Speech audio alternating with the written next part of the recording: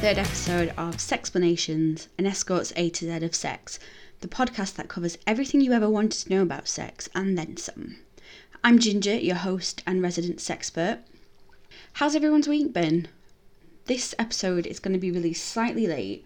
I'd normally like to put my episodes out on the Friday, but I am respecting the mute non-black content movement that is going on at the moment. The idea is that we mute content that's not created by people of colour in order to give them a bigger space and to amplify their voices, which I am completely happy with. I won't use this episode to go on a rant about systemic racism. I'm doing that on Facebook daily. But one thing I did want to highlight is that the industry that I've chosen to work in has its risks. And I've accepted that those risks are a part of the job. For black sex workers, the risk is so much higher as they're often seen as less than. And if you look back at serial killers who have targeted prostitutes, a lot of their victims tend to be black, and they are perceived in investigations as the less dead. They're perceived by the killer as less dead. And what I mean by less dead is they lack the value that a white victim has.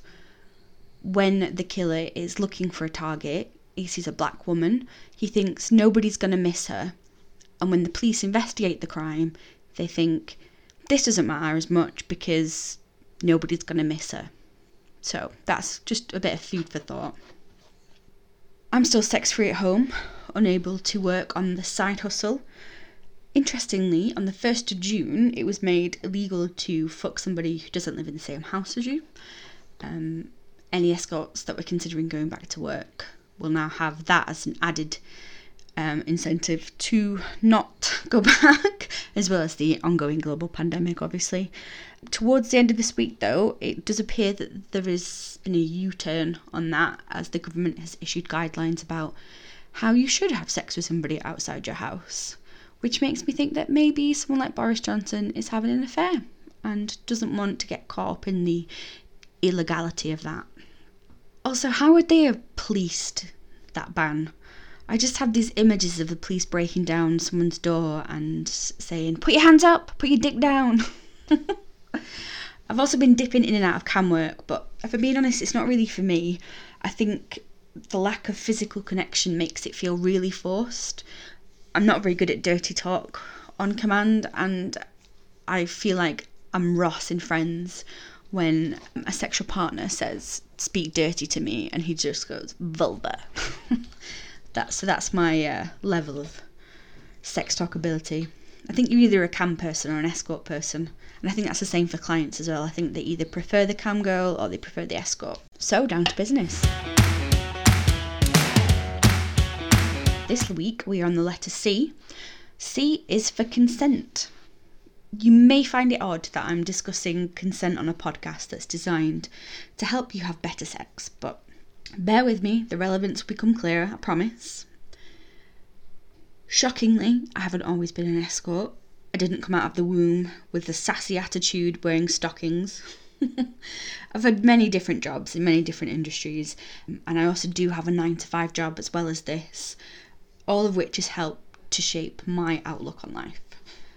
Previously, I've worked in a role that supports young people, and this is where I discovered that there are some serious issues surrounding consent. What I mean by this is that it's not really spoken about, and when it is, it's spoken in hushed tones, in the dark, so nobody can hear you speak about it. When in reality, consent needs to be something that we are screaming about from the mountaintops, something that is instilled in us from an early age and taught in schools. You should be taught that your body is your own, and nobody gets to touch your body unless you give them permission. According to the Office of National Statistics, around 20% of women and 4% of men have experienced some type of sexual assault since they were 16. Now, don't forget that these are based on reported cases of assault, So in reality, the stats are much likely to be higher, particularly amongst male victims, as societal views and pressures mean that they're less likely to come forward, as it seems even more shameful than it would be for a female victim. In a time where we have famous A-listers like Cosby and Weinstein that are finally being held accountable for their sexual assaults, we all need to be looking a bit closer to home to make sure that we really do understand what consent is, when we need to ask for consent and what counts as consent. This isn't going to be a lecture. I don't want you to think that I'm sat here on my high horse telling you you're doing it wrong. I just want to make sure that everybody who is old enough to have sex and is listening to this podcast knows what consent is. So let's bring it back to basics. The technical term for consent is the voluntary, enthusiastic and clear agreement between participants before they engage in any sexual activity. For example, if you have said yes to your partner that you will have sex with them, that does not mean blanket consent is given so that they can introduce another participant. So you can't go from a twosome to a threesome without asking permission. Another example is if you agree to have vaginal sex with your partner, that doesn't give them permission to then stick it in your arse. You've only given consent for one of those. They have to seek consent before deviating from an agreed game plan. Let me be absolutely clear here. There's no wiggle room or space for discussion when it comes to consent. If there is no consent, there is no consensual sex. What you have done is rape, and that, my friend, is a crime. Consent must be clear. It has to be unambiguous for every act you wish to engage in with somebody. If you don't ask for it, it can't be given. So don't ever take silence as the equivalent of consent, because it's not. And something I will interject with here, if you are in a relationship or are looking to have sex with somebody who's been the victim of sexual trauma or violence, they often freeze up and they often go silent. Don't take that as a sign that everything's okay. Ask them, verbalize it. Consent is ongoing. If you have confirmed everything's okay at the start, don't assume that you won't need to ask for it again. If you want to switch things up, get a bit frisky, change the position or introduce a toy, you need to ask for consent again. You can't just be going on having normal missionary position sex and then trying to stick a butt plug up someone's arse without asking. Ask first. Remember that consent can be withdrawn during the sexual activity. We are all allowed to change our minds. I just want to pause here and talk about something that happened in my previous role. I encountered a young man. He was younger than 20. He came to see me for support. He was incredibly tearful, and he explained to me that he had sex with a new partner and that person did not stop when he asked him to. He carried on, and then when he'd finished, he acted like nothing was wrong and kind of in a manner that assumed everybody enjoyed that experience. This guy was in physical and emotional pain. But the thing that was more shocking for me was that, yes, he was upset that the partner didn't stop when he asked, but he didn't know that when you withdraw consent and the person doesn't stop, that's rape.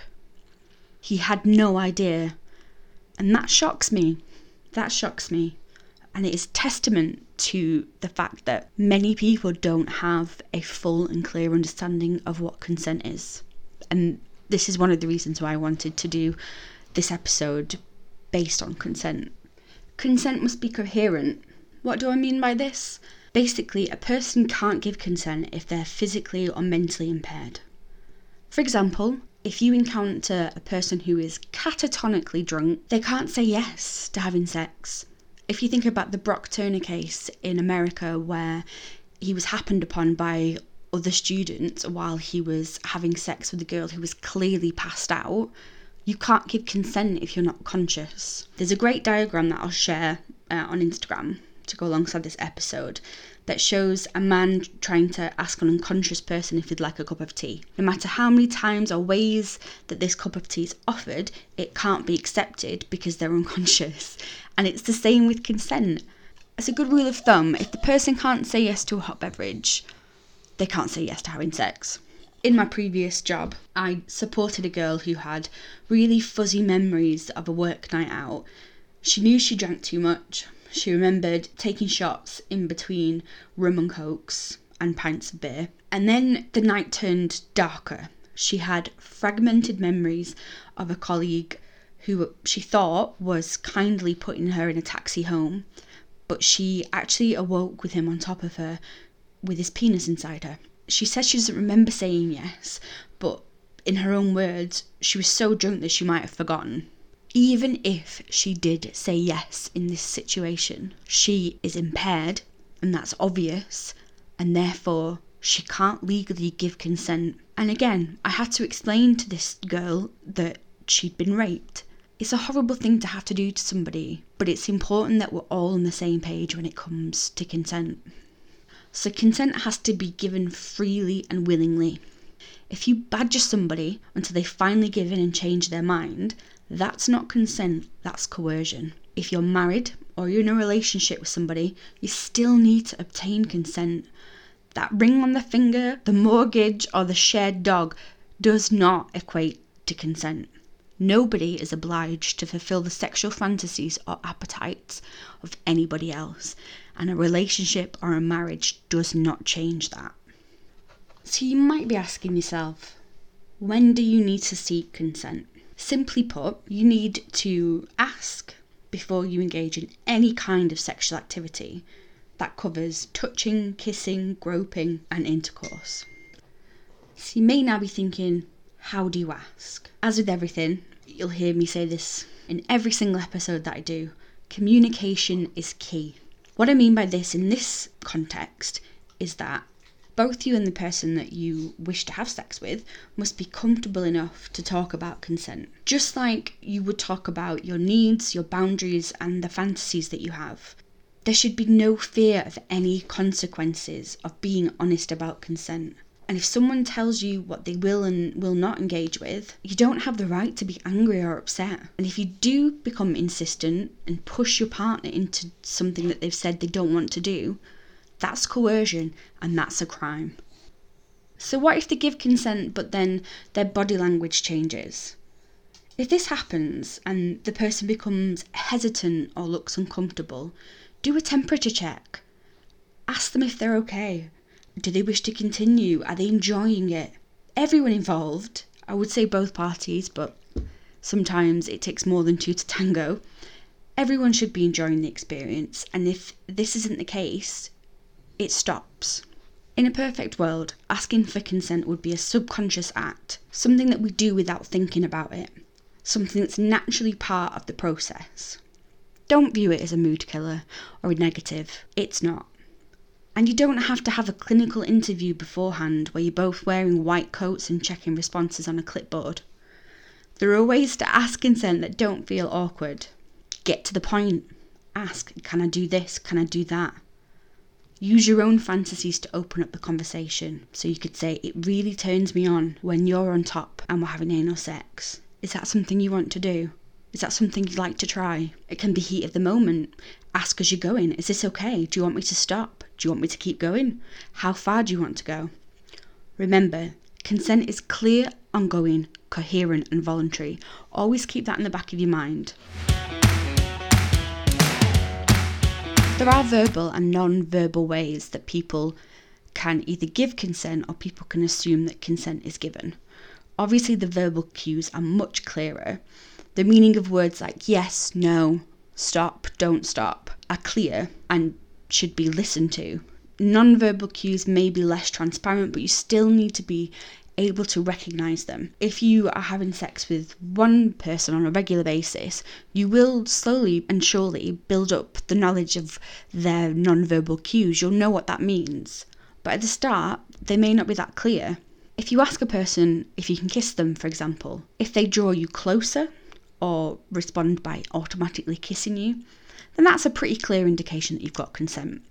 On the flip side, if you ask someone if you can kiss them and they push you away, shake their head, avoid eye contact, or say nothing, then they probably don't want you to kiss them. Even if you're seeing what I call positive non-verbal cues, you should always confirm with actual words. Let's be honest, it only takes a second to ask, is this okay? Remember that people who have experienced sexual assault or trauma might freeze or silently give in to the request to get it over and done with. That's not consent. You need to get them to verbally confirm that everything's okay. So, quick recap. Consent can be withdrawn at any time. Being married or in a relationship does not mean automatic consent. Coercion is not the same as consent. Using threats, intimidation, or guilt to get someone to change their mind is coercion, and that is a crime. Silence does not equate consent. Consent is always ongoing. Agreeing to go home with somebody is not the same as agreeing to have sex with them once you get to their home. If you are trying to have sex with somebody who is physically or mentally impaired, don't be a dick. They can't give you consent. If you use your power, authority, or trust to coerce someone into having sex with you, that's not sex, that's rape. And, like I said before, remember, consent is clear, ongoing, coherent, and voluntary. If you or someone that you know has been a victim of sexual assault, I know that it can be incredibly hard to know what to do. But listen very close to me as I say this. It is categorically not your fault. Nothing you said, did, or wore is a valid or legal excuse for a person to assault you. You are not dirty, you are not broken, you are a victim and you are a survivor. Reach out to somebody that you trust. That can be a family member, a friend, a teacher, somebody at the university you work with, a colleague. It doesn't matter who it is.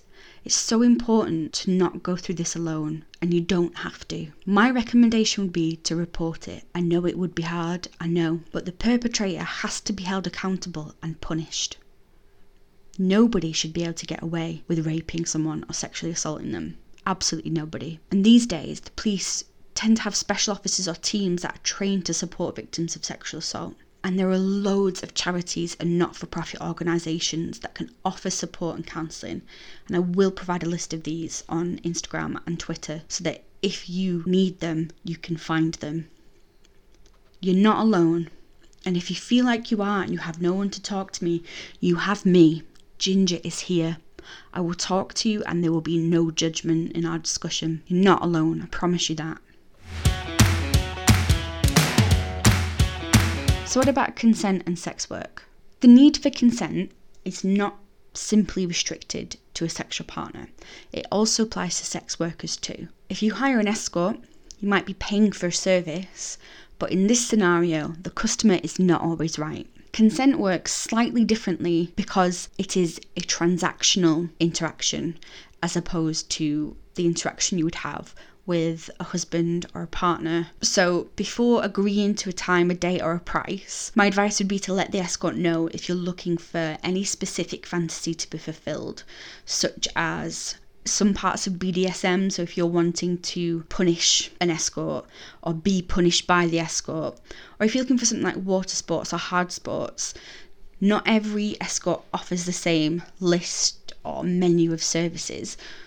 So you shouldn't assume that your fetish will be catered for by every escort that you encounter. During the booking, keep communicating and ask rather than assume that the escort is happy to do something. I know that when I'm with a client, I want them to have the best experience possible, but I know that I still have the right to withdraw consent at any time. So if you are with an escort and he or she does say stop immediately. Don't make a fuss.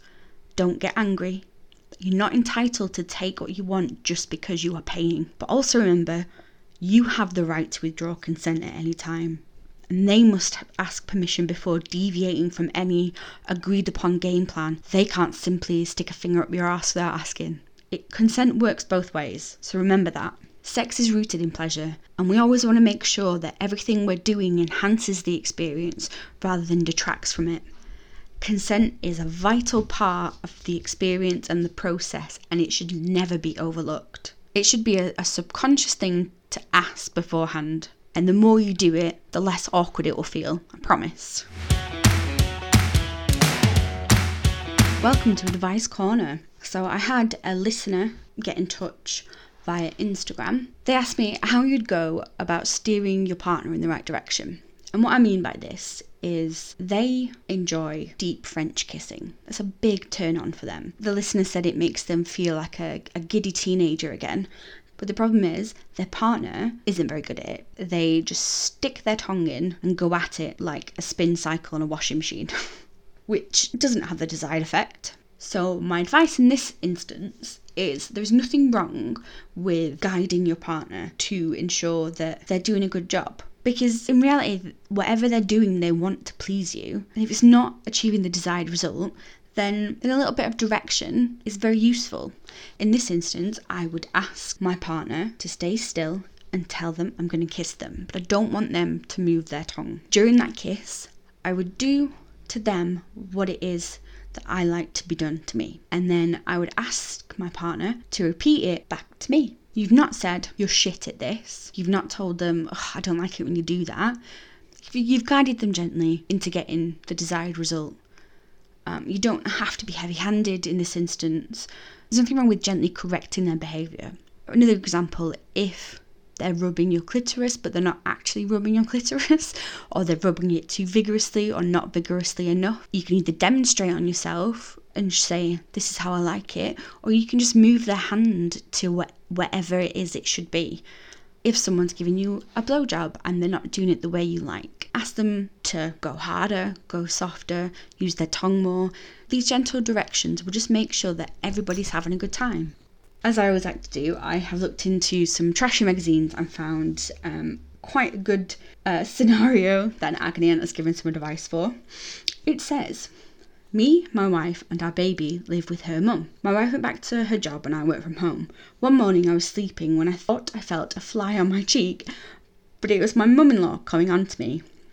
We've ended up having sex and we've been at it ever since. While I can't get enough, I love my wife. It's a pity I can't have two wives. Any advice? The response from the agony aunt says, just because she started it, don't think for 1 minute that you are a victim. You know what you're doing. Stop the relationship with your wife or stop the relationship with your mother-in-law. If it's going to save your marriage, move out.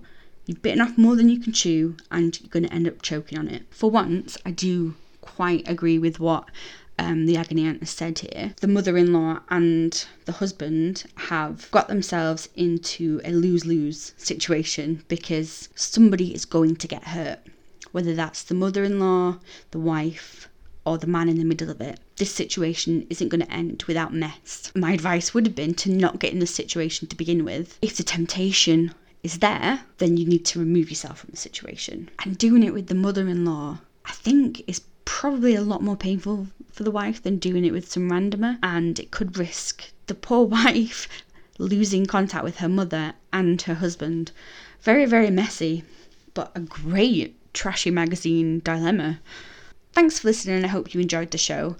I'm now on Apple Podcasts, so I would be so thankful if you could leave me a review and subscribe wherever else you can, as it'll help me reach a wider audience. If you have any questions or comments, please get in touch. As always, you can find me on Instagram at Sexplanationsuk and on Twitter at Sexplanationsuk. Join me next week where I'll give you the D. As always, stay safe and stay sexy.